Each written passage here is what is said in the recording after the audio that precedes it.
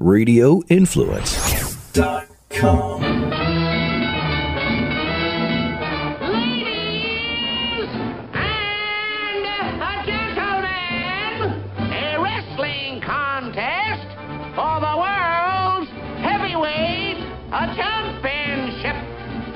Introducing the world's heavyweight champion, the Crusher.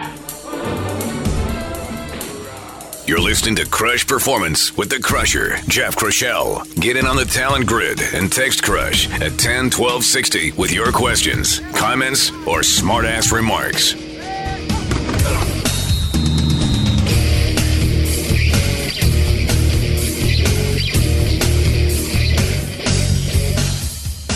And welcome to Crush Performance, everyone. I am Jeff Crushell, and we're your weekly source for performance information. I am so glad you could join us this week as we dive back into the Crush War on Sugar with Crush Hall of Famer Dr. Anduis Allen, Chief of Biomedical Research at the Glycemic Research Institute. It's going to be a action-packed show. If you have any questions, comments, or smart remarks, get to us. CrushPerformance.com is the website. info@CrushPerformance is the email. We answer every single message we get. If you have something you'd like us to investigate, if you need help or some advice, if we don't have those answers, we know somebody who does, and we will get it to you, no question about it. You want to follow me on social media, on Twitter, @JeffCrush, and Instagram, Facebook, and YouTube, search out Crush Performance, and we will hook you up there. Well, today, getting back into the Crush War on Sugar, and in response to your emails and your questions and your messages coming off of our last War on Sugar episode from a few weeks back with investigative journalist Gary Taubes. Just a fascinating look at the history of sugar in our diet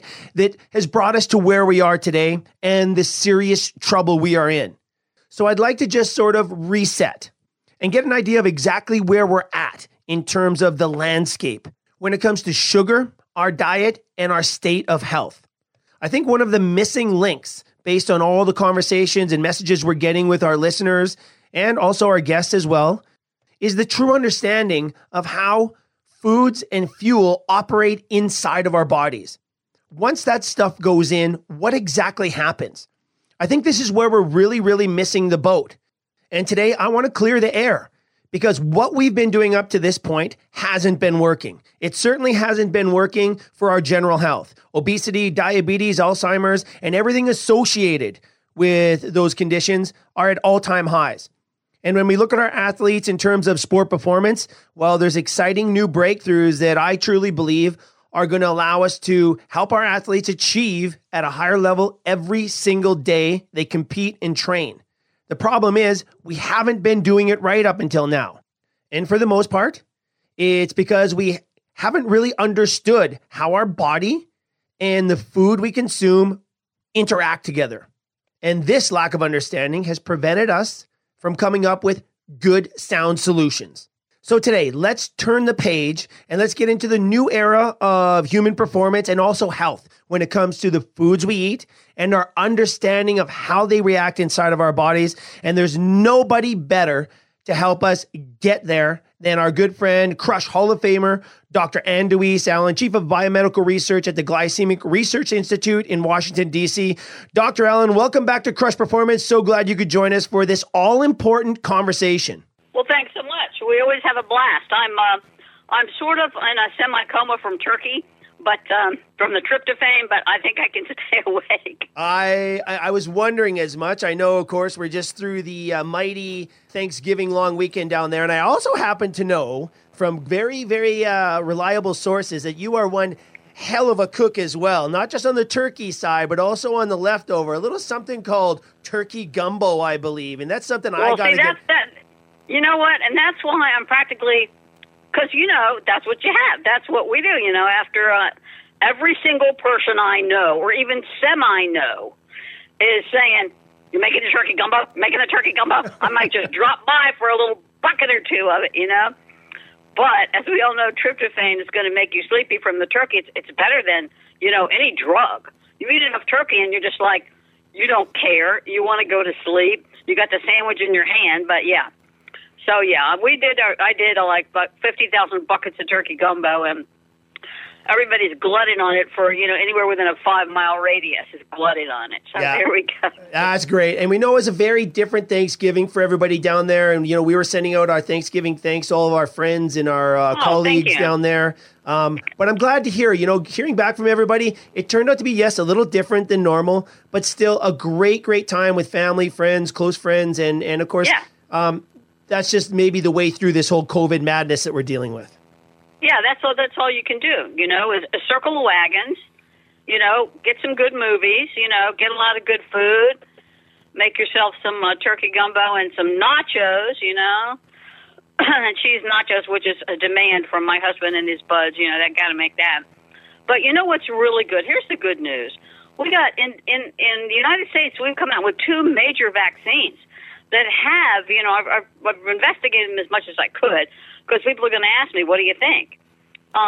They look really, really promising. They have, not only do they have a high rate of effectiveness in preventing the virus, are really astounding, but also, what they also do is one of them prevents 100% of the severity if you get the COVID. And that's what's killing people, right? That's what's taking people, the severity in different people. And mostly that has to do with their immune system, being compromised. For one reason or another, their immune system is compromised. But now we got 2 viruses that are, just about to be approved by the FDA. So I'm really happy about that. I'm so excited. It's like, oh my God, this nightmare is, hopefully going to be over. Yeah, there's a light at the end of the tunnel. And after such a tumultuous, turmoil-laden couple of years here, this is really what we need. It really, truly is. It's awful. And the hardest thing was what's amazing is they had to change their entire game plan, scientists did, on how they were going to take on this virus, because even the new virus, the COVID-19, is already mutating. It's a sneaky little thing. And so for them to figure out how can we take this thing down, they had to go off of everything they knew about HIV or SARS, or throw that in the trash and go, no, this is a different animal. And so they went, a whole different way. And it was brilliant. The whole technology that they've developed just for this little sucker will be very valuable in the treatment of cancer and other diseases. So a bad thing turned into, hey, wait a minute. We're going to use this same methodology in other diseases. And so as a scientist, I'm excited about that, because I'm telling you, these 2 new these 2 new vaccines look like they really are going to kick ass.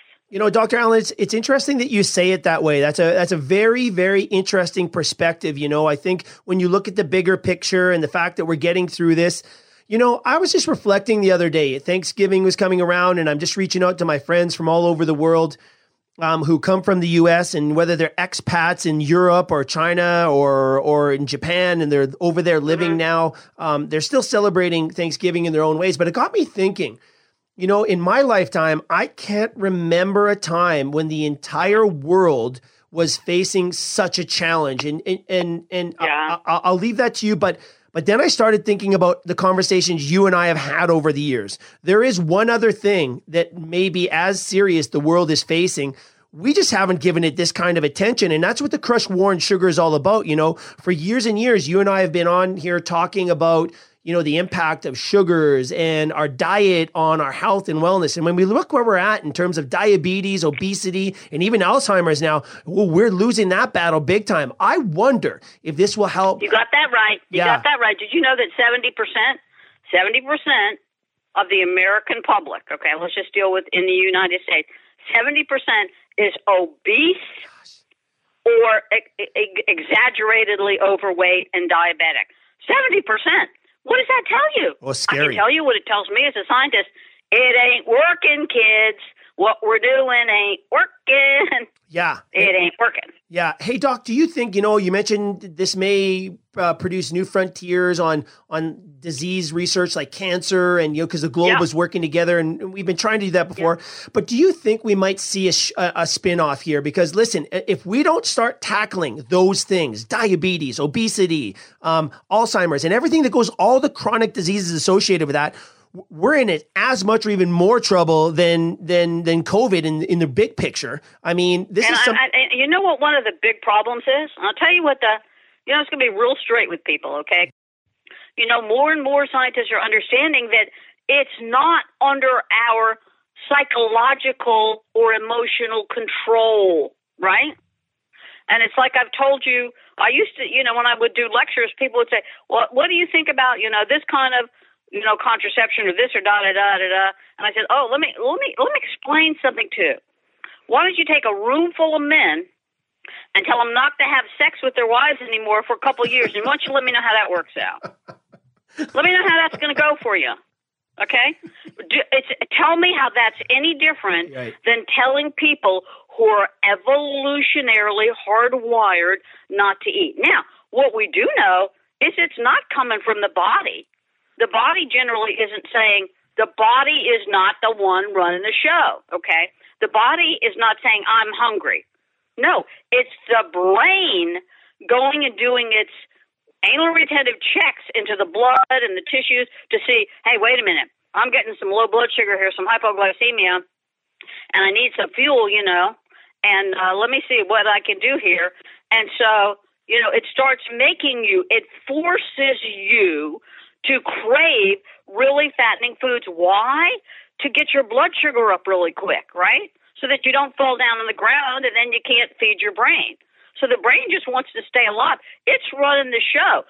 So what we have to incorporate, whether we like it or not, is the understanding that humans don't have the capacity to control their cravings for food. But is that the end of the story? Oh, hell no, that is not. Because you can create drinks that satiate the brain, right?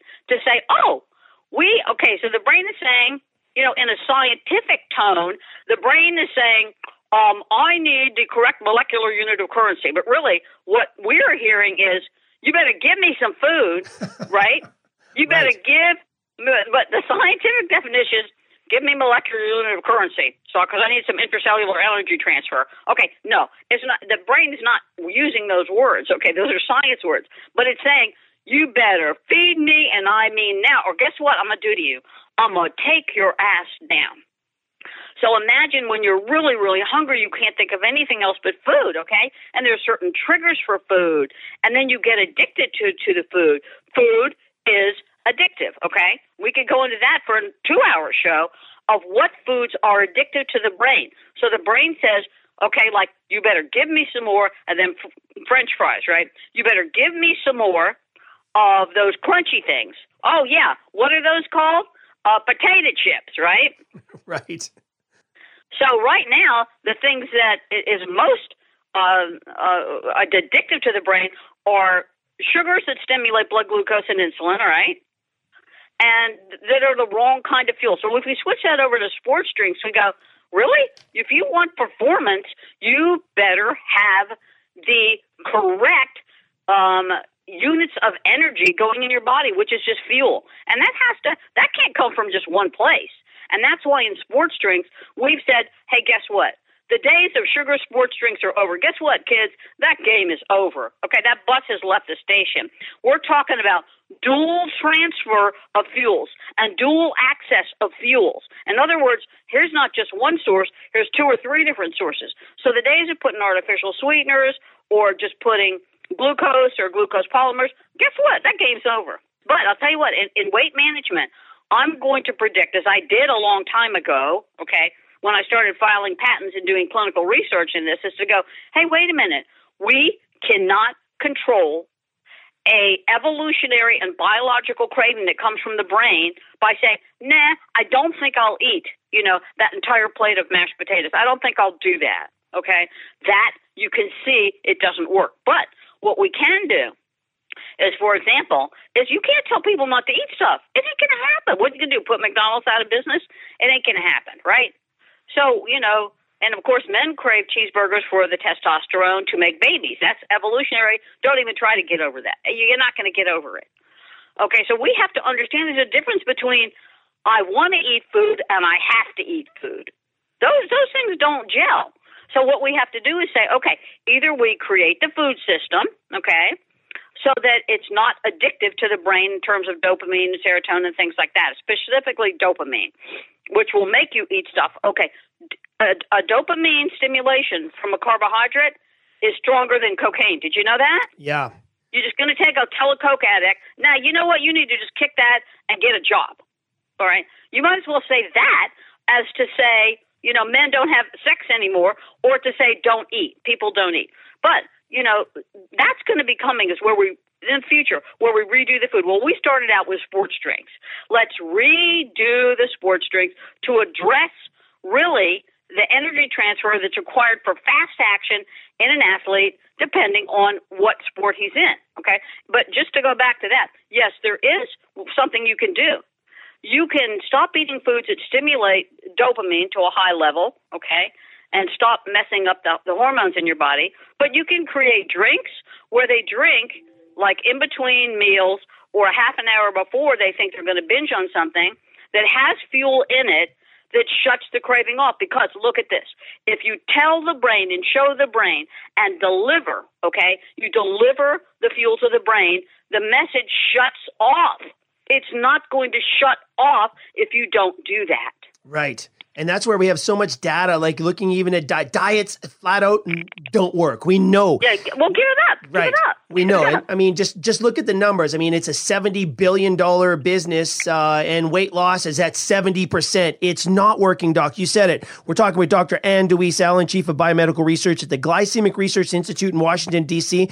You're right, Doc. I mean, not all energy sources are created equal, particularly when it comes to sport performance. And it appears to me that, when we start talking about this stuff, the brain game and communicating with the brain and pathways for energy and molecular energy, selecting molecular energy. It seems like it's like a quantum leap in the world of sports science, and it's predictive though. That's the thing. This new idea of predictive science is so important. It follows Occam's razor. You're right. Occam's razor, predictive ability. Yeah. Yes. Yeah. But you can do that in science now. You can do that if, the only reason we're doing it first, okay, is because we've been doing it for 30 years, when just by accident found out these things over 30 years of board-approved human in vivo clinical trials going, oh, my God, look at this. Like when we studied, artificial sweeteners and we went, oh, my God, what's going on? How could they get fat from this? There's no calories. We didn't understand it, okay? But we kept going till we went, oh, my God, look what's happening. It's confusing the brain and blah, blah, blah. The brain's thinking that you're going to eat 600 times, more sugar than in there, or 600 pounds of sugar, for example, which nobody's going to eat. And so it starts spilling out insulin, and insulin stimulates adipose tissue fat storing.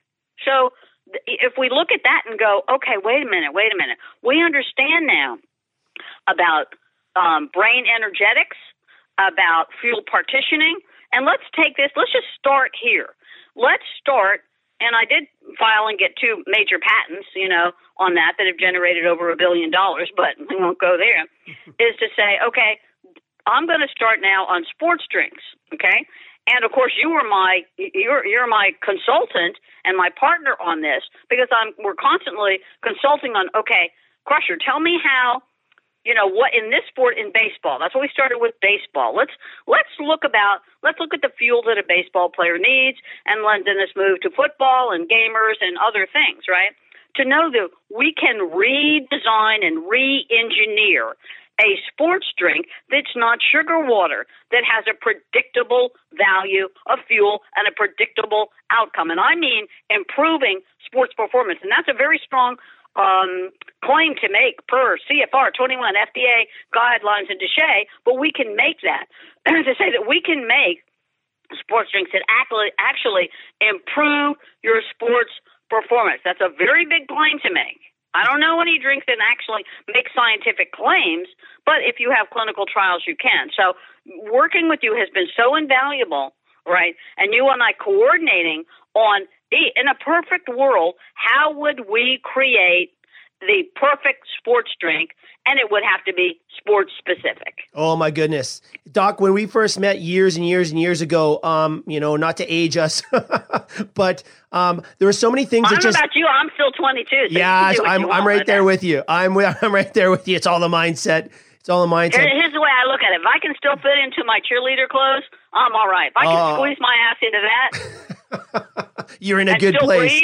Still breathe, of course. Yeah, right. Of course. But listen, way back then, and the reason we actually met is because so many things didn't make sense to me, and you had some answers. Yes. And that's where this adventure that you and I have been on has come from. And what we've learned in the past couple of decades has been just groundbreaking, alarming, encouraging, and exciting as all get up. And I think maybe what I want to do is get to one of the concepts that have really helped drive this whole project forward. Because at the end of the day, we are, focusing on sport performance for our athletes for sure, but the implications are going to go well beyond sport. But I'd like to talk to you, Doc. Maybe let's let our audience in on the idea of burn rate analysis, because really that kind of gives us a really good maybe a framework for everything else that we're going to talk about here, because this really does help explain maybe that predictive ability. Oh, you're so right. And that, we were dragged into that area. I mean, most really amazing science is kind of, you run up on it, right? And you go, wait, what is this? You're driving your car down the road and there's a 5,000-pound tomato in front of you. Are you going to go around it? You're going to go through the tomato? You're going to go, hey, what the hell is a 5,000-pound tomato doing in front of me? Well, okay, so most people would go around it and go, honey, just go around the tomato. We got to go to the grocery store. But scientists will go, what the hell is that tomato doing there? And right. why is it there? Why? So if and Einstein was a perfect example of that. He was just obsessed, with finding the answers. And God knows he's done more in the terms of science and astrophysics and physics than anybody alive, including Stephen Hawking, who I love, and Neil deGrasse Tyson. But, he understood it, on such a deep level. And so if you're a good scientist, you get curious and you go, if you bump into something, like we did it in the laboratory when we saw artificial sweeteners or different fuels, okay, we've done research on every fuel, clinical research in humans on this planet, every fuel. I don't care if it was stevia or monk fruit or, what we call partial oxidation fuels, that are really not as strong as other fuels, to differentiate how different fuels work, which ones make you fat, which ones make you faster, which ones slow you down. And after 30 years, we have a good, solid platform. And then what we had to do was combine that with, okay, that's science great. That's science great. So when I told you, I said, hey, Crusher, get a load of this scientifically, okay? And you're like, what? Okay. And I said, do you know that we could create natural fuel just by combining? It's called dual fuel partitioning. And dual fuels, not just one fuel, dual fuels, because some fuels work faster than others. So then, I said, well, it's really the burn rate. And, it's a burn rate analysis. And you said, what? What did you say? I said, a burn rate analysis of how fuels act in the body from the time they go in the mouth until there's available fuel. There's a timeline, and you can change the timeline and the efficacy and how fast it works. It really is a burn rate. And you went, okay, well, tell me about that. And I said, let me give you an example, a profound example. Even 0.5%, right? If you get a 0.5% increase in oxidation, okay, in fuel burn and burn rate, okay, you've done a miraculous job. It's like, oh my God, how did you do that? But what we know now is you can create a fuel for a sports drink, right, that has an oxidation of, the number is 30.5%. But if you put glucose, dietary glucose, into that drink, it goes down to 24.5%. So exponentially, it's a massive difference to the body. And wait a minute, I can have a 30.5% as opposed to a 24.5.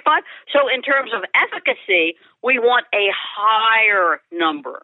In terms of how long it takes to work in burn rate, we want a lower number. We want fast oxidation, but we want a high utilization rate, right? Right. No, it makes total sense. Because here's what it does. It gives you a wider distribution of fuel into the tissues. And that's what we know athletes need. Okay? So what we're talking about is, it's really interesting. In people who are just sitting, right? Just watching TV. Okay. We're going to see a burn rate, okay, if we give them some really good fuels, if they're not moving. It's about 1% slower and takes longer to metabolize. And that's called energy source shifting. Energy source shifting, which is higher in athletes, right? Right. So if you can take an athlete who's moving, okay, or getting ready to move, and you got to prep him to move, you want to do a pre-burn rate analysis, like, hey, how do I drink it now? What do I do? Okay, so you get a 51.2% fast burn span timeline in athletes. That's huge. That's a major. I was watching a football game last night, and this guy, he looked like a rookie. Well, they said he was running like 14 miles an hour or something. What the hell are you talking about? Anyway, he was. I can't believe these athletes, right? Especially these football players who are huge, but they move fast. Yeah, we've got some incredible times. And here's the interesting thing about that. The numbers that we're seeing and the size of the athletes are going up almost in unison. And that's the incredible thing here. And when we look at even our hockey players on the ice, or even what's happening on the snow with our skiers and our bobsledders, everything is getting bigger and faster. And and one of the big challenges at the start of this was, okay, we have those football players, and we know what a football game looks like. In an entire football game, NFL football game, talk pros, we know that there's about 11 minutes of actual ball and play time over the course of that 60 minutes of actual clock time. Inside of that, the amount of activity each player actually has is very, very minute, but you have to be at the highest level of readiness at every single second of that if you're going to compete and be successful at that level. There's the clincher, and it's different from sport to sport. That's why this burn rate analysis and understanding how different fuels react differently in the body is so critically important. And up until now, we haven't had this. We haven't had we had the knowledge, but we haven't had the tools to use. Nobody even went there. Nobody even went down that road. No. And by the way, the reason that humans, particularly males, okay, women are getting fatter, but men are getting bigger, okay? That's the way evolution works. And the reason why, just so people will know, it's really interesting, is all of a sudden there was an increase in our evolution of just, fairly recently, where we ingested a lot more protein, specifically arginine in the proteins, right, which builds muscle, and other nutrients that we've been taking in that actually build muscle and make you bigger. So it's evolutionary. And, we don't know how big we're going to get. Do we get so big that we just blow? We don't know. We could end up with a race that's, the average person is 7 feet tall. We don't know where that's going, but it may just level off, okay? It may level off and go, okay, that's as good as it's going to get. We don't know. But what it does is genetically transferable. So because of this huge increase in protein and nutrients coming into the body, specifically arginine, which is in proteins, we're seeing guys, football guys that are just insane looking. And I was, my husband makes me love football. Now I love football. I love me some Tom Brady. I got to tell you, I love me some Tom Brady. But really, kind of, Mahoney did kick his ass last night, but I won't go into that. But what you're seeing is bigger and stronger and faster athletes, right? Being born, right? And then when you train them and give them the right fuel and all that, you've got this amazing animal. We don't know where it's going to stop. We don't know how big we're going to get or when it'll stop. There's no way to predict that. Right. But what you said is right about the burn rate, because the analysis of the burn rate, okay, which takes into consideration about 20 different factors, not just one. There's not just one. How fast does it work? When it gets in the mouth, what glute pathways does it take? All kind of things, in transportation variables go into burn rate. But you can come up with calculations that say, okay, if I put this kind of fuel and mix it with this other kind of fuel that's a slower fuel, one fast fuel or one slower fuel or one that goes, directly into the bloodstream, because fuel partitioning, they go different places in the body. The brain decides it in the hypothalamus, I'm going to put it somewhere, I'm going to sock it away for you, and then you won't have access to it. We don't really like that. But the rate, the whole point of the burn rate analysis is that it's a tool for evaluating the timeline and the transcription pathway of the brain-body axis as an energy-producing fuel enters the mouth. So imagine that you can figure that out. So, for example, the neural burn rate of ingesting something orally, anything you put in your mouth, is calculated totally separately from the non-neural burn rate because they have separate transportation variables. So when you design a drink, right, what you're looking for is brain nutrient sensing. So the brain goes, oh, I like you. I know what you are. I'm going to use you right away. Instead of, oh, maybe I'll put you in the fat cells and good luck getting that out, okay? Certainly, not in the next 2 weeks you're not going to get out, and certainly not in a game. You want fuel now. So brain nutrient sensing is related to energy balance and energy fuel partitioning. So if you want a predictable outcome in designing a sports drink, this kind of data becomes invaluable. Yeah. We're talking with Dr. Anduis Allen, Chief of Biomedical Research at the Glycemic Research Institute, a Crush Hall of Famer. If you guys have listened to the show in the past, you have definitely heard Dr. Allen. And today we're absolutely getting after it. Doc, you talk about the neural burn rate as opposed to the regular, physical physiology burn rate. Yeah. The idea of the brain-body connection is more valid now than it's ever been before in science. Totally. And when it comes to the energy and how our bodies are functioning in terms of fuel, certainly human performance, but also in terms of metabolism, it is a critical element that to this point, I just haven't heard talked about enough, or if at all. And I'll tell you why. Because, the science neuro geeks, and I would include myself in that, are in different fields, right? They're in different fields. So, we look at a lot of functional MRIs and go, hey, what's lighting up in the brain? What's happening? How long does this stay in the brain? Right. That is a biggie, okay? And that's part of burn rate. How long does it stay in the mouth is a biggie. And we can talk about that whenever you want, but it's going to be a crucial part of a sports drink and sports performances. How long do those recognition receptors stay in the mouth, because that is going to give an outcome into how fast you're going to get injury and how much your sports performance is increased by it. Right. All right. So it's really crazy to understand, the different partitioning of fuels, and that is combining brain energetics, fuel partitioning, right, and the body-brain axis. All those are part of the brain and body simply saying to itself, something comes in the mouth, right? And here's the kicker. It don't matter if you spit it back out. In research, you swish around diet soda in your mouth, and you spit it back out, it don't matter. It's already stimulated insulin by the receptors on the tongue. It don't matter if you swallow it. Now, with a sports drink, it does matter if you swallow it, but what you want to do is give it a pre-jump start, so to speak, by swishing it around in the mouth. If you program the drink to do that, right? To start telling the brain, hey, let's go. So the brain and body is really saying to you, when you drink something, so let's say sports drink, what is this? Is it fuel or non-fuel? And it has to recognize what just entered the mouth, okay? So the brain views incoming fuel like a sports drink based on hierarchy. So this hierarchy or level of importance is determined by the metabolic value of the fuel, okay? So the higher the value and the more efficient the fuel is regarded as a high-demand fuel is held in high regard by the body. It becomes number one. You're number one out the door. Hey, I love you.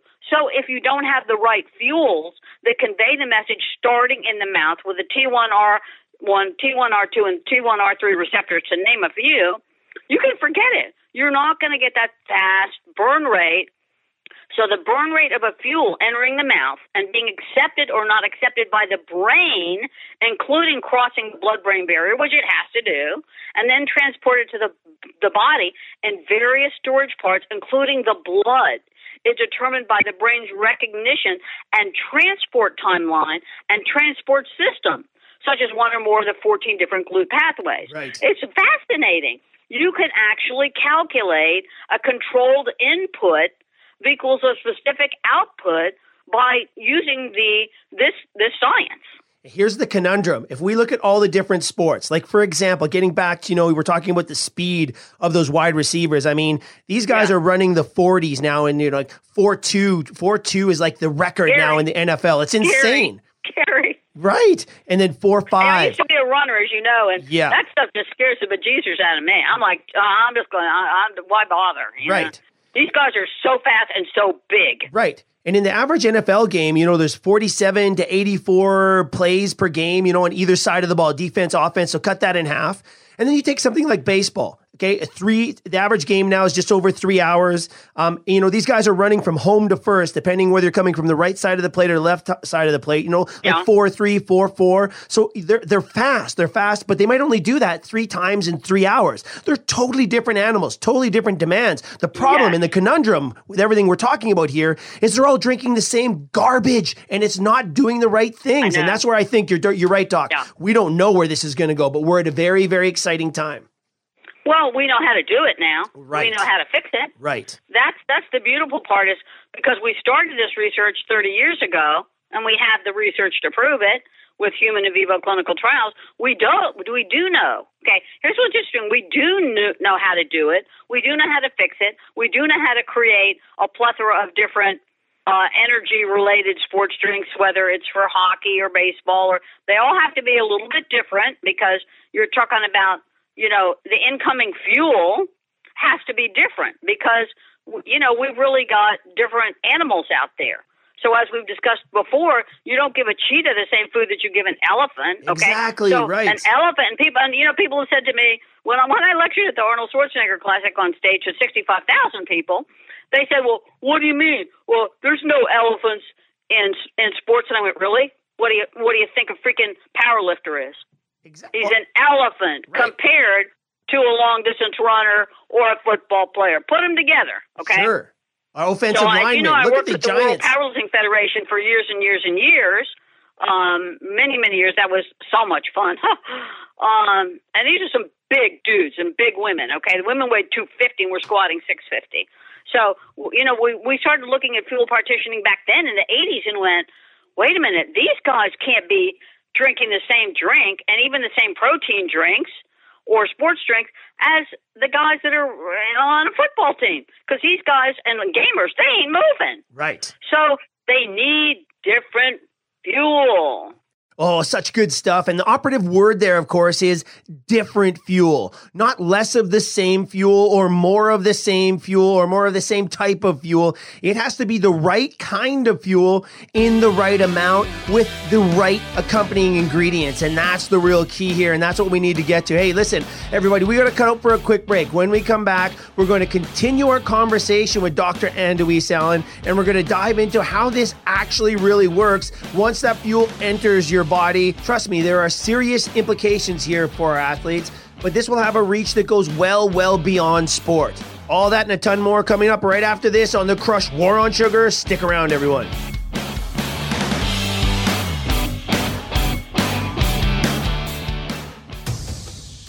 This week's episode of Crush Performance is brought to you by Exogun. Do you suffer from muscle tension, tightness, or body aches that don't seem to go away? Are you looking for relief and recovery after a long day or an intense workout? Well, Exogun is a portable and powerful handheld percussive massage device for high-impact recovery and low-impact deep tissue massage. We're talking about boosting energy and range of motion so you can recover faster and live better. Exogun uses percussive therapy to boost muscle function and accelerate recovery by penetrating deep into the muscle tissue with a series of rapid, concentrated, pulsating strokes. It's all about recovery, readiness, and gaining back control of your body. Revive muscles, boost blood circulation, and release soreness so you can recover faster and not let pain get in the way of your training, your competition, or your daily activities. Recovery is one of the top priorities in all of our programs, including my own. Everything we do revolves around the quality of our recovery, and the Exogun has become a very important tool in our recovery strategies. And it's more than just recovery. We're using it as part of our activation phase to get ready for training and competition. And personally, I've been using it later in the day, about 2 hours before bedtime. I've found that it helps me relax, and it's really helping me sleep better. Heck, I've woken up in the middle of the night and used the Exogun to relax, recover a little bit more, and to get back to sleep again. The Exogun's been a great addition to our programs, and it can be part of your program as well. And with the holiday season here, what an incredible gift for that athlete on your list. And we want to set you up. Get this, for an additional 15% off its current sale price, go to www.exogun.com/crush. That's right. You could save a total of $460 off your order. It also comes with 4 detachable head attachments and a free carrying case for a limited time only. Again, go to www.exogun.com/crush with a K and get 15% off the current sale price. Treat your body right. Enhanced recovery and relaxation with Exogun. This is Crush Performance, your weekly source for sport performance and athletic development information with Jeff Crushell. Get in the action and text Crush at 10-1260 with your questions, comments, or smart-ass remarks. And welcome back to Crush Performance, everybody. I am Jeff Crushell, and you are listening to the Crush War on Sugar with Crush Hall of Famer, Dr. Anduis Allen. Hey, if you want to reach out, questions, comments, smart remarks, do so. CrushPerformance.com is the website. Info@CrushPerformance is the email. Follow me on Twitter, @JeffCrush, and on all other social media platforms. Search out Crush Performance, and we will hook you up there. All right, Dr. Allen, just before the break, you mentioned something that was very, very important. You talked about, people just sitting around, the burn rates, and how it's different if you're just sitting relaxing. But you just mentioned a very, very important part of our population right now, especially in this COVID age. If there's one area that's booming above all else, it's the esport and gaming world. Now, here's the interesting thing. Yes, they're all sitting there. Yes, they might be a little tense and on edge, but their brains are firing at exponential rates, which also changes physiology and energy demands, which is incredibly You're exactly right. You're exactly interesting. right. And that's why we need you. And that's why we call you constantly and go, hey, what about this, right? No, you got it. You're exactly right. You can't. And when we originally saw this is we looked at golfers, okay? Right. Because we developed a golfing drink to improve your golf game for the Masters tournament. And they were like, well, how do you do that? And I said, well, okay, you really don't want to know, but here, just drink it, right? And it was very, very effective. So we started putting, back then in the 80s, we started putting athletes in categories: power lifters, bodybuilders, golfers. But now we switched under, okay, wait a minute. Gamers, okay? So the next 5 years for the past 5 years, we've said, okay, wait a minute. Gamers ain't really moving, okay, a lot.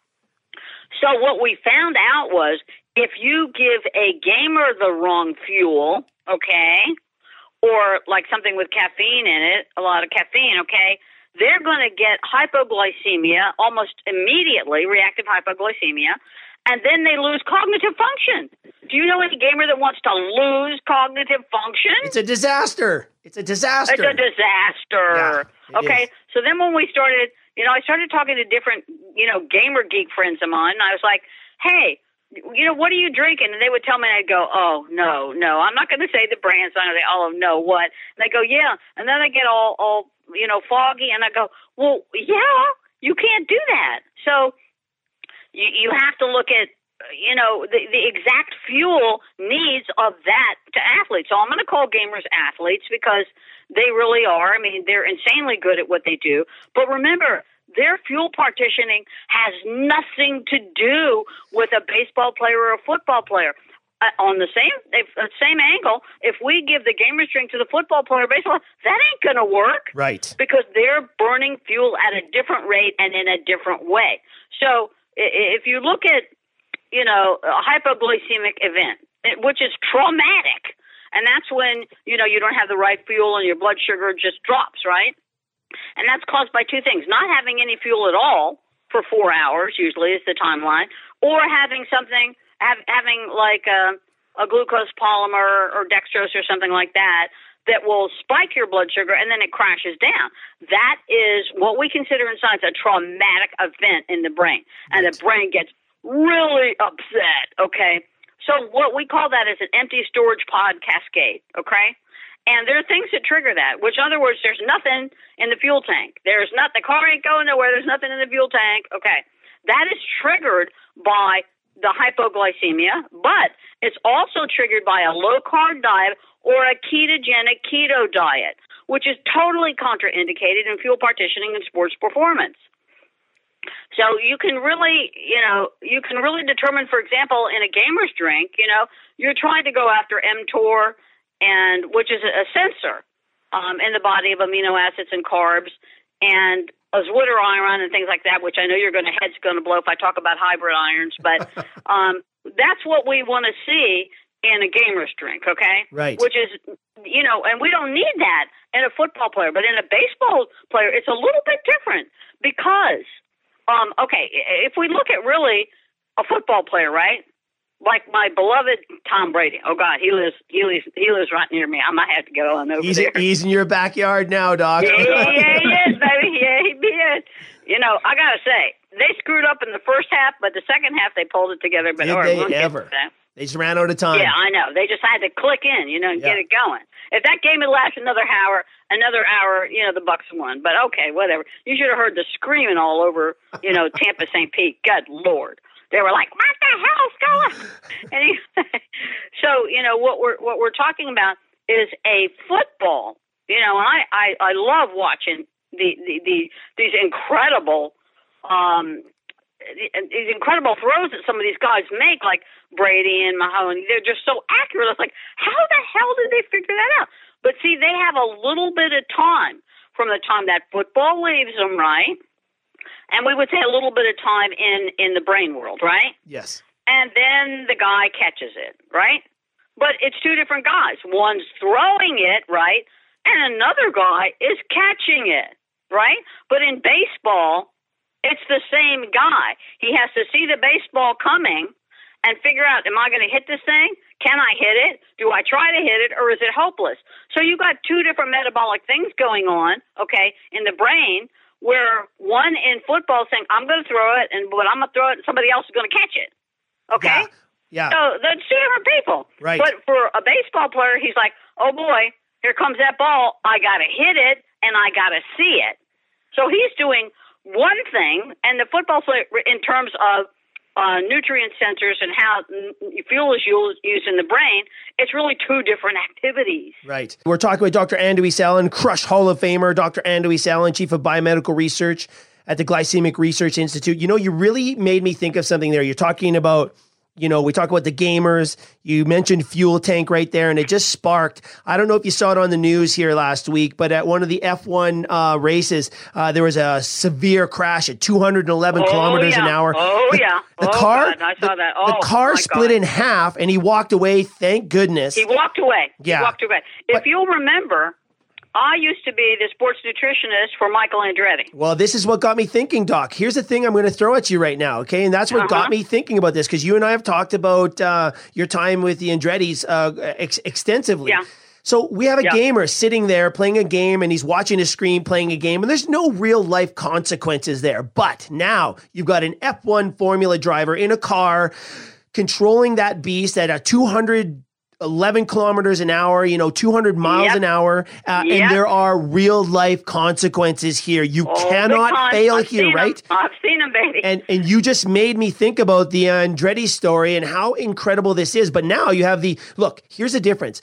A gamer sitting there watching a screen, and the way your brain perceives that screen and the action on that 2D screen is totally different than the 3D world of Formula car racing, where the world is zipping by. Yeah. So the brain energy, though the gamer might be driving a race car on his screen, the F1 driver who's driving that race car has so much more going on. That brain is like sucking up energy. You got it right. And I tell you another thing that we saw that was shocking to me, okay?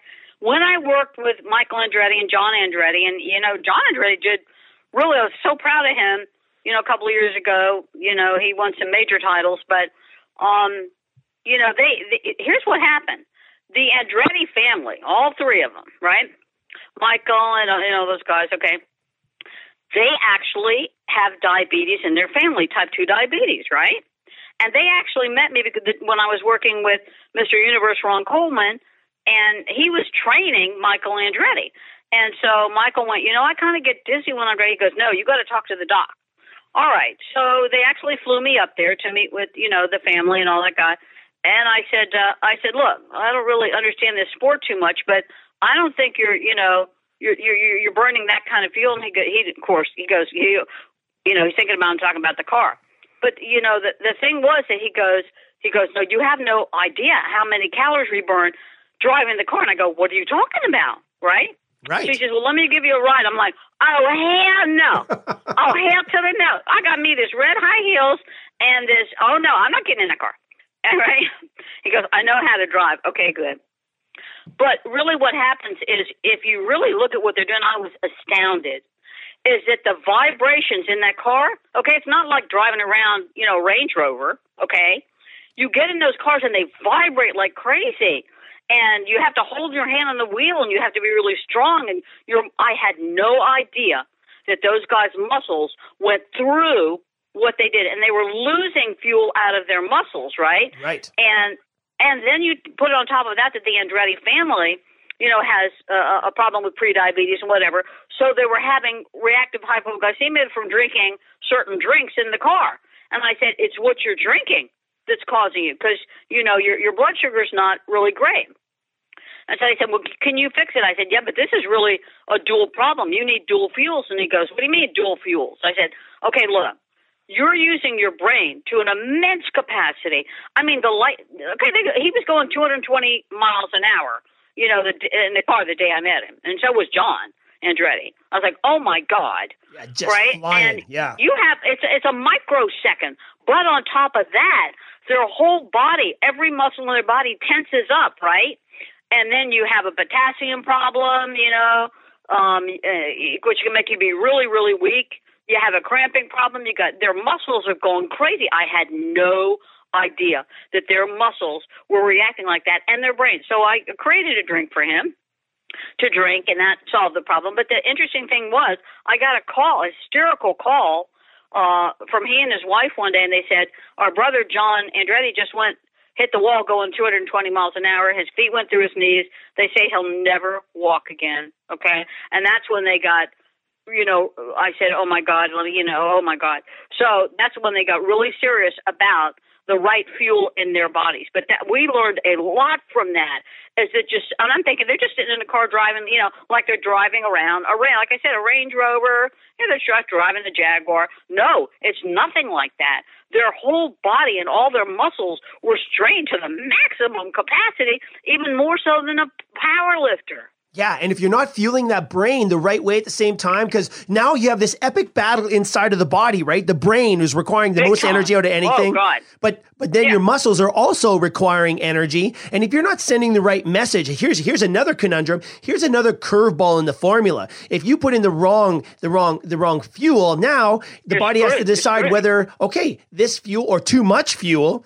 Excess fuel has to be stored now because it doesn't sit around and do nothing. Right. So now you have this. That's exactly right. Right. That's so now you have this epic battle inside the body. The brain is screaming for energy. The muscles are screaming for energy. And now because you have the wrong fuel and too much, your body wants to store it. And what a conundrum. That's a metabolic, a cascade of metabolic. Nightmare. It's a nightmare. Yeah, you're totally right. And that's when, when you and I met, we started talking about it. I was saying, like, look, here's what we already know, that, golfers shouldn't have the same fuel, but they're still in the category of, who would ever would think you'd put a golfer in the same fuel partitioning category as a bodybuilder or powerlifter, but you would, okay? Right. You would, okay? And then I'm looking at race car drivers, and I'm like, what the hell is going on? It's such a different metabolic message and metabolic requirement for each athlete that I'm thinking, you can't just have one sports drink. It makes no sense. I love your analogy of the cheetah and the elephant. That sums it up really, really well. I mean, they're not the same animals. They don't eat the same fuel because that's not how they operate, right? I mean, that's just, and athletes in sport are it's this almost a parallel analogy right there. And you know what? And a lot of us were running with Frank Shorter back in the day when he won the gold medal. Who knew he'd win it, right? But the thing was, if you've ever seen Frank Shorter, in Gainesville, he was skinny as could be, and I'm thinking, and, really, we were saying, this guy, he's going to the, Olympics, and the dude won the freaking gold medal. Right. And I thought, he looks like he can't crawl across the road. What is his, and I'm thinking, what is his fuel partitioning? What is his source? He doesn't have a lot of muscle mass. He doesn't have a lot of body fat. What's he running on? well, what the hell is he pulling from? So, we started looking at, this is more complicated than we ever thought. So, then over the years we said, after talking to you about different athletes, because that's not my area, that's your area. You're the best in the world at what you do, Crusher. Don't even try to get out of it. You're just the best in the world at what you do. The best, number one in the world, okay? So we would say, okay, look, we're looking at, doing some burn rate messaging and making more efficient metabolic messages and fuel recognition and brain energetics. And you said, yeah, that's cool. Let's do that. So, it has actually taken us working with you for 15 years to be able to make all the different metabolically desirable sports drinks. And really what we had to do, somewhere in there, about 5 years ago, all of us scientists, said, okay, look, this is what we're going to have to do. And I said, okay, so how are we going to do this? How are we going to make sense out of this? How do we make this happen and turn into real products, turn it into real science? I said, okay, well, it's like computers. We got to recode it. Right. And they looked at me like I was stark raving insane. And I said, no, seriously. I said, don't, computer programmers use coding? They go, yeah, what's it got to do with it? I said, because the brain is analog and digital. Like a computer, it is analog and digital. So if we code the brain, right? If we code the brain to give it the right metabolic message, okay, and you code it to direct sport-specific results, then you realize that the sugar water days in sports drinks are over, and there's a more efficient metabolic message sent and received as to fuel recognition and partitioning through coding the drink. Oh. All you have to do is act like the brain is a computer. It is analog and digital. And if you talk to the computer on that level and give it what it wants, okay, to notify what you're trying to say to the brain, hey, Mr. Brain, guess what? Incoming fuel, right? But if there's no incoming fuel, he says, screw you. I'm gonna fix you now. Now you're really I'm gonna take you down, right? So no, Mr. Brain, we're not tricking you. We're not trying to trick you. No, we got real fuel coming. Well, okay. So what you have to do then is the objective is to notify the brain-body axis, right? To activate these what are called specific receptor proteins on the neurons of the brain, right? And these receptor proteins are related to nutrient ingestion and partitioning. In other words, where does it go? Where's the fuel going? And what fuel is it? And we went, okay, one kind of fuel ain't going to work because the body wants one kind of fuel, but the brain wants another kind of fuel. Exactly. Right? Yes. Okay. And then you've only got a very short half-life in terms of recognition. Oh, my God. In science, we deal with half-life all the time, okay? The half-life of this, the half-life of that. All right, but I never knew we would have to deal with half-life in creating a sports drink, right, in terms of receptor recognition. So then what you have to do is you have to you take all that data, right, and you develop receptor recognition compounds that are sports-specific. Boom. Exactly. And the coding is the key to everything. And coding is the key. Yeah. And that's it. Yeah. Just for our listeners, this is a really good summary because this is one of the most important concepts because this is what takes us beyond sport. Sport's just our platform right now, but this takes us to the real world of obesity, diabetes, Alzheimer's, and all the. So the coding lets the brain know there's something coming. It's like early warning signals, right? Boom. Hey, incoming. In other words, incoming. Right. It's like on MASH when the helicopter was coming. Radar. It's like radar with look at it precognition. This way. The helicopter hadn't landed yet, right, with the soldiers in it that needed to be fixed, right? It was hovering in the air.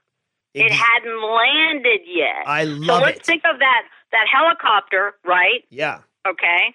In terms of burn rate. Right. So it's as if before the helicopter lands, the surgeons would know that the helicopter's coming. I love it. Right? And that's what these receptors in the mouth do. Right. They say, is that an incorrect fuel? Or is it because an incorrect fuel substrate equals inefficient energy delivery in sports performance? Okay, Right. That's fuel coding. So just think about it in MASH when the helicopter's hovering, but they see it coming. What do? They prepare for it to land. They get ready Right. to do surgery. I love this. So it's like that. Yeah, and then they do triage, and they find out, okay, this injury, this injury, this Big injury. time. This guy I goes love to that you emergency. said, oh, it is triage. It is triage. Exactly. Holy cow, I It's love this. Fuel. Guess what? It's fuel triage. I love that. Holy cow. MASH, who knew? MASH is one of my favorite shows, but exactly. So they It's hear the fuel helicopter's triage. coming. You're exactly right. Yeah. See, that's what I love about you. You always get it. Yeah, and I but you like, know that. Okay, let's give the example. The helicopter, right, that hasn't landed yet, but they go incoming, right? Exactly. Is the mouth. The helicopter's the mouth. Right. It hasn't landed yet in the body. It's just in the mouth. But the mouth says incoming. Right. Now, if it doesn't recognize the fuel and know how to use it really quick so that the athlete can get some, an efficient performance, okay, and improve sports performance, then the game's over right there. Yeah. You're not Starting ready. in the mouth. You're not Game ready for the over. helicopter to land. You're just not ready for the helicopter to So land. here's what it is. The helicopter landed in the mouth, right, but there are no soldiers in it. Ah, gotcha. There's nobody in right. it. Oh, that's even better. Nobody home. That's Nobody even better. home. Right. So it's exactly like that in the body, okay? And, that's the way that sports nutrition it has to go to that plane right there to say, we have to deal with this, not let's put some damn sugar in a bottle and drink it down, and we don't even know what the result is going to be. Those days are over. It's over. What's now is triggering the signal mechanisms which result in performance boost. And you can see that in brain scans. Because guess what, Crush?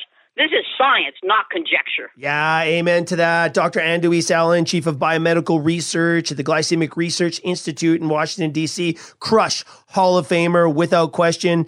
Doc, listen, this has been an unbelievable conversation. I really think that we have laid the groundwork for the conversations that people need to hear moving forward. And, just getting back to your comment, I have a hard time saying I'm the best in the world, but I will tell you this. But I can say it. Well, there's some great people out there. Here's what I can tell you, though. I am as curious as anybody out there, and I want answers. And we just don't stop until we find those answers. And that's one thing that I found has really, really served me well. And at the end of the day, this all started when a group of my pro athletes came to me and said, hey, look, we need options. Are we doing the right thing? Are we really, really at the highest level of readiness? And of course, the lowest hanging fruit for us was, okay, certainly sleep and all of that. The training was exceptional. I believe at that time we had, if not the best program in the world, one of the best. Absolutely. The nutrition, though, Doc, the nutrition, I just had a gut feeling. And that's what led me to you. Here we are. This is 18 years later now, 15 years into our hardcore research. And we're really, really in a good place. Is there a more exciting time than right now when it comes to human performance, Doc? I can't imagine it. No, I love it. Listen, any of the other scientists that I talk to about this, they go, oh, my God, this is the most fascinating thing ever. We want to be in that team. We want to play, because this is really cool. But, let me give your listeners I'd love to hear some feedback. Really, Crush, from the listeners for questions they might have. Or, let's do it. Talk about this next time, or talk more about what you just talked about. But let me just give you some facts, okay, about this brain-body axis crosstalk, okay? Here is a fact. Athletes can increase their endurance time by 20 minutes longer by the pre-selection of the appropriate metabolic fuels taken before exercise. Conversely, selection of the wrong fuels slows endurance time by 20 minutes. Those are profound differences, and those are facts. Huge numbers. Absolutely huge numbers. Yeah, because we try to, if we can change times by a minute, okay, we're happy. But this is not a minute. This is plus 20 or minus 20. Which do you want? Right. And when we're talking baseball, receiving a football, driving a Formula One, hitting a golf ball, we're talking milliseconds. milliseconds. Milliseconds. And we've got to be on it. You've got to be on it. And that's where I think this fine tuning, this place that we're at right now, you're right. It's a new era. There's a new era of sport performance nutrition. And Doc, just as we wrap this up. Guess what it's called? Fuel follows function. I love it. Fuel follows function. Dr. Allen, hey, before we let you go, this has been an incredible hour, but before we let you go, I do want to set the tone here. I think, again, we've done a really good job today of setting the groundwork for a continued discussion. We're definitely going to encourage people to write in feedback. What do you want us to talk about? What do you want help with? Let us know. We answer every single message we get, every single one from around the world. There is not a message we have not responded to, so please do write to us with your questions if you need help. But Doc, we've been talking about the world. Hey, one more thing I want to say. I think, one thing we want to address and that I think will be helpful to people next time is that with all the science that we've talked about today, a label won't help you. Good call. A label on a sports drink, a label on a protein drink, it won't help you. It tells you nothing about fuel partitioning. You look at a label, that can't tell you anything about fuel partitioning. No. A calorie is not a calorie, okay? It used to be, calorie is a calorie. That's crap. A calorie is a calorie, violates the second law of thermodynamics, okay? A calorie is not a calorie. So just saying, here's the calories, here's what's in it. Do you really know what the biochemical response of acetyl isolate is? No, you don't. They don't tell you that on the label. But what we need to do is we need to tell people what the dual fuels are, how they're going to act, why they act that way, and what are they, identification of these dual fuels. Right. So that people can look on the label and go, okay. I want to see the guy that's going to go head to head with the second law of thermodynamics. Come on, bring it on. Let's play that game. You know what my favorite thing on stage is? Which I spent 30 years on stage, right? Yeah. When I lectured at the Tokyo Convention Center, it was 100,000 people, right? And believe me, try getting Japanese people asking, Dr. Allen, what make your head big? What? I love the Japanese people so much. They're so sweet. Anyway, so I was just begging. You know what? When I was named one of the top nutritionists in the world by Newsweek magazine, they stuck me up on the stage with 10 doctors, and Atkins is one of them, and a bunch of, and I was begging. I'd go, please, somebody say a calorie is a calorie, and I was going to rip them a new one in terms of violating the second. I said, please, somebody ask me that, but nobody would ask me. They knew better. They knew it was on the other side of that. Ask it. Yeah. No question, Doc. But hey, that does take me to my last sort of comment here before we let you go. Listen, we've been talking sport here, and it's a beautiful world to be in. It's so measurable. We've got a lot of great data from our athletes and a ton of feedback from our athletes in the field, and that's what's also helped drive our direction here. But there's implications here beyond sport. Doc, we're at a troubled time right now. There's a headline that just came out that I want to share with everybody. I've kind of talked about it before, but it's really got me going. There's states in Mexico right now that are working to ban sales of junk food to youth. So if you're 18 or under in some of these states in Mexico, you can't buy junk food, sugars, simple carbohydrates, all the crap out there without a parent. And of course, some of these states are the epicenter of obesity in Mexico, which has the highest rate of obesity in the world. Yes, it does. Yeah, it does. And so, we have new guidelines coming out of the U.S. as well, recommendations to drop from 10% of daily calories from added sugar to 6%. We know that formula doesn't work. I know, but that's not going to help. That's not going to help. Exactly. It's the type. Because every single sugar reacts differently in the body. Right. Some of them go into the fat cells and some don't. Right. So, it's ridiculous. And you can create fuel, right? Wherein 99% of that fuel turns into energy and doesn't go in the fat cells. You can preclude that by downregulating lipoprotein lipase and neuropeptide Y and blah, blah, blah. But the answer is you can't fix it until you code it. Food is the same way. You can't look at a label and see if a snack food's fattening. Let me tell you, one of the most fattening foods on the planet is a rice cake. Right. Exactly, Doc. And rice cake. Yeah. That is not considered a naughty snack food. You might as well eat a Twinkie. Yeah, you're right. You're right. So on packaging, so I know they're trying to do good, but until packaging says this is the way it's going to metabolically act. This will make you fat. This won't make you fat. This goes in the fat cells. This doesn't. That gives you energy. They're not there yet. So they're trying to throw the baby out with the bathwater. It's like, what? Have your children stop drinking fruit juices. Stop juicing things. Stop giving them bananas. Well, Right. Yeah. there's that the snack foods aren't going to fix everything if what they're eating at home is making them fat. Right, Doc. and- Remember, obesity begins in the womb, depending on the progenitor fat cells that are created by the fuel the mother eats while she's pregnant will determine if you're going to be a fat 35-year-old. Yes, and our good doctor, that Dr. Allen is maybe a conversation for our next day. But the message I want to send here, about the coding and everything we just talked about in the last 45 seconds to a minute, is the fact that yes, we are incredibly passionate about our athletes and sport for sure. That's the ground we work right now. But listen, we have our eye on the big picture, and we're coming for it too, Doc. Listen. We got to let you go. Russia, let me tell you something. Yeah. How about in board-approved human in vivo clinical trials, you can create ice cream and candy wherein an apple is more fattening than a bowl of ice cream or chocolate candy. How about that? That's what I'm talking about. And that clinical trials. And that gets back to your conversation about recreating the food chain, because diets aren't working. If it doesn't taste good, it's not going to work. No, so it ain't working. Let's Turn on the television. Right. And you know what's interesting about what you said is that what's happened now is people in the 80s, 90s, they were all exercising, and poke aerobics and all that crazy shit. And now we're going to go on diets. And finally, the human race has said, that's it. We give up because nothing's working. No, because they're doing the wrong things to try to make it work. Okay? It's not going to work that way, and we see that.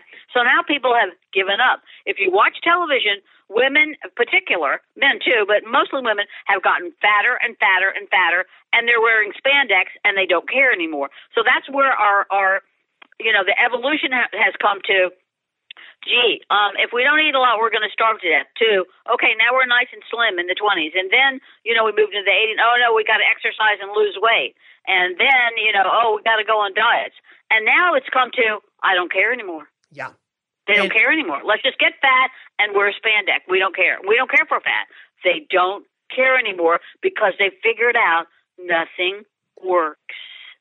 Circle back to the start of this conversation where you said it's not your fault. It's out of your control. And that's where we're at. You don't control it. You're not controlling it. Yeah. So we've got some very important work to do. We've been working at it, everybody. And this conversation is part of the knowledge share. We're going to have Dr. Allen on hopefully once a month here. So please get to us your questions and let us know what you want us to talk about. If you need us to go deeper into any of this, we will do it. And Dr. Allen, listen, I just want to take this moment to thank you for all that you've done, all your work and all your sharing and all the excitement that we've created here working together here over the last 15 years. I cannot wait to see what 2021 has in store, but it's going to be epic to say the least. Thanks, Crush. And I can't wait to hear back, from your radio listeners to see what sparked them, what they want to know more of. We'll give them what they want. Tell us what part interests you. We'll focus on that. But I just have the most fun working with you. You're just one of the most intelligent and amazing human beings I've ever met. And your family's very lucky to have you because you're just a one of a kind. And your contributions to the science project have been completely invaluable. Oh, Doc, I can't tell you. That's a quid pro quo right there. This is ditto right back at you. It's been fascinating, and I can't wait for the next chapter. So, everybody, until we meet again, Dr. Andoise Allen, much appreciate your time today, and I cannot wait till our next conversation. All right. Take care. Oh, there you go, everybody. How about that? Yes, this one is not just worthy of a re-listen. It's probably worthy of one or two reviews with a notebook. And this is also something I think we need to start sharing with our friends and family because this message is just too important now based on where we're at and where we need to go. Again, I have to thank Dr. Andoise Allen, Crush Hall of Famer, for joining us and sharing that great information. More conversations to come. And a lot of these conversations are going to be based on your feedback. What do you want to know? What would you like us to explain further? Where would you like us to go deeper? Or is there something you want to know about that we haven't talked about yet? Let us know. That's what's going to drive these conversations. Again, such a great partnership we have with our audience. Again, we really take it upon ourselves to challenge you guys and get you thinking about things that you might not have been thinking about before. But at the same time, you guys with your questions, comments, smart remarks, you get us thinking. You guys know how it works. You get into your bubble, you're in your lane, and you get a mindset, you get a train of thought, you get ideas and people around you. And sometimes it's hard to see beyond that, especially when you're in the fast lane like we all are. And that's why the sharing is so important. So please reach out. Again, crushperformance.com is the email. Subscribe to the podcast, the newsletter, follow us, and give us your questions, comments, and smart remarks, because we love them all. All right, everybody, that'll do it for this week. Coming up, we're into December. Hey, it's the holiday season, and we're going to be talking gifts for the athlete. We're going to be talking about the COVID shutdown, and we're going to be talking about what's on the other side in 2021, which is going to be a banner year for us all. Let's make it so. So until next week, get out there, stay safe, have some fun, and go get better. Talk to you then. Goodbye now. Don't forget to ride. This is a Sitting Ringside with David Penzer quick fix on Radio Influence. This week on Sitting Ringside, I am joined by Le Champion, the demo god, the one and only Chris Jericho. Well, I mean, he's one of those guys. It's unbelievable to think that Undertaker and Jericho never had a single match on pay-per-view. And I think we only had 2 single matches on TV ever. And the first one was after I'd been there maybe 10 years or so. We just never crossed paths. He was always like on SmackDown when I was on Raw and vice versa. You know, the matches, the one single match we had was great.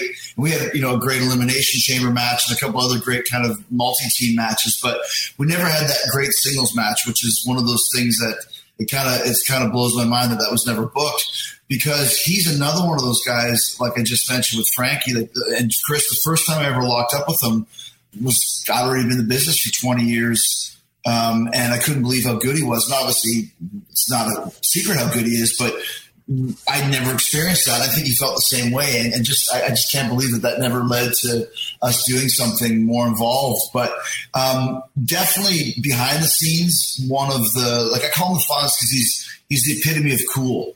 And he's also the epitome of a guy who, you know, when time comes, he can, you know, lay the hammer down and get the respect and get things in order, kind of like the Fonz. Cool it, you know, hit the damn jukebox and it stops making noise, sort of thing. And that's kind of the Undertaker. Everybody respects the Undertaker. Guys like to consider themselves locker room leaders. A lot of guys even claim to be locker room leaders. No real locker room leader says that they're the locker room leader. They just are, and everybody knows it. And I don't care if you're, you know, JBL in the height of being a bully, or, you know, Brock Lesnar or Triple H or whoever it is, the buck kind of always stops with the Undertaker. Sitting Ringside with David Penzer can be found on Apple Podcasts, Stitcher, TuneIn Radio, Google Podcasts, and RadioInfluence.com.